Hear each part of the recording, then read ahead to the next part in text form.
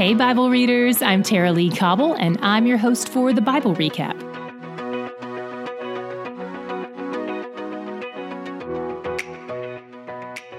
Today we open with Jeremiah continuing the plea for Judah to repent.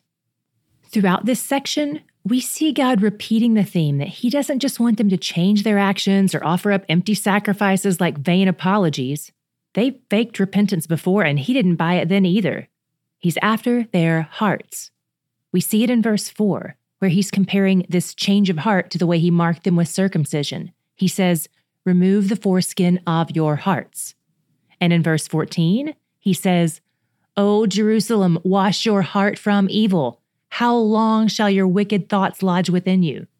And in verse 19, "Your ways and your deeds have brought this upon you. This is your doom, and it is bitter. It has reached your very heart." Their sin yielded this consequence, and God's problem with their sin goes far beyond their actions. It goes to their very heart, so his consequences do too. Then, in verse 10, Jeremiah seems to be accusing God of lying. It's a confusing time to be alive because up until this point, all the so-called prophets of the land have been telling all the people of Judah, hey, don't sweat it, things are going to be fine. They keep proclaiming peace and safety when things are actually speeding toward a cliff at 100 miles an hour. And this is the first time Jeremiah is actually hearing the truth, and it's coming directly from God himself. He seems to feel kind of disoriented by it all, but he eventually comes to realize that those prophets weren't speaking the words of God. They were just saying what they thought the people wanted to hear. I've had many a well-meaning prophecy spoken to me, and almost all of them have been wrong. It took me a long time to come to terms with the fact that God hadn't lied to me. Those people had good desires for me, but they were speaking out of their own hopes and hearts, not his. That's just a fraction of what Jeremiah was probably going through here. As Jeremiah is giving these warnings to the people, he's also getting pretty intense visions of the destruction Jerusalem will encounter. Or at least it seems to be Jeremiah in verses 19 through 21. And he's disturbed by it all. He can hardly sleep at night because it's so disheartening. And this hit home for me too. I love Jerusalem. It's one of my favorite cities. If I had to put myself in Jeremiah's shoes and imagine it being destroyed like that, I'd need some NyQuil too, and I don't even live there. Next, God has some pretty harsh words for his people. He says they are fools, and that they use the little wisdom they have to be crafty in sinning. Then Jeremiah has a vision in verses 23 through 28 that describe an undoing of creation, reversing all God's work in the Genesis 1 account. That has to be pretty terrifying. But God promises not to annihilate the earth. It will still be there, just emptied. And Jerusalem, who is portrayed as a desperate woman, tries in vain to save herself. But God says it won't be possible. In chapter 5, the struggle continues. The people of Jerusalem are pros at offering up religious phrases and actions, taking oath in God's name and whatnot, but they don't keep any of their promises. Religious language can come from a corrupt heart. Jeremiah thinks, hey, maybe this is because they're poor and they can't afford to keep their oaths, or maybe they just weren't educated enough to know better. But then he finds that the same problem exists with the rich people. They're all rebelling. God says nothing they have will be safe from his destruction. Not their income, food, drink, family, or sense of security. Nothing is untouchable. Everything can be shaken or taken. But again, this is all the consequence of their sin. In verse 25, he says, "Your sins have kept good from you." The first time I read that, I thought it said, "Your sins have kept you from good." And that's true too, but it's far more potent the way it's really written, which basically says, sin is a thief. It steals good things from you. Wow, sin is a thief.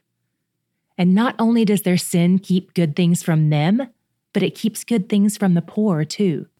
That's because the rich have gotten rich off their selfishness, and it turns into a total lack of concern for the poor. They lead and govern with injustice, but God will punish this too, because a righteous judge has to punish sin. In chapter 6, we see some of the prior themes repeated. Jerusalem will be destroyed, the prophets will offer false comfort, the people will refuse to repent and will have a complete lack of understanding that what they're doing is totally wrong. God pleads with them to remember the ancient paths of their forefathers, to turn back to the ways He has already marked out for them. But they refuse to listen. My God shot today came from just thinking about how this book came together. God picked this man, Jeremiah, to beg His people to repent, knowing full well that they wouldn't. Jeremiah endured sleepless nights and anguish and deep mourning to communicate this message to God's people. And he wasn't the only one. We've already read a few other prophets so far who were sent to the same people with the same message. What does it reveal about God's heart that He keeps sending this message, decade after decade, begging them to repent? I see His patience in this. I see His persistence in this. And not to get too alliterative here, but I also see His planning in this. He knew they wouldn't repent. He knew the day was coming when He'd exile them. And He also knew the day was coming when Jesus would claim victory over all the sins of His people, past, present, and future. God the Father and God the Son both endured a lot to bring us into a peaceful relationship with God Himself. He's where the joy is. The fall is coming up quick, which we are very excited about here in Texas because it has been hot. Anyway, if your church is still trying to figure out what curriculum to use this fall or even next year, I would love to suggest the Bible Recap Discussion Guide. It covers our entire year of reading. So if they start this fall, they can flip over to the New Testament, which we begin on October 1st. And if they start in the new year, they can jump in at Genesis 1 on January 1st. TBR's discussion guide has 7 to 10 weekly questions for a group to discuss. And how great would it be to not be doing this alone, to have somebody you can talk to about this every week?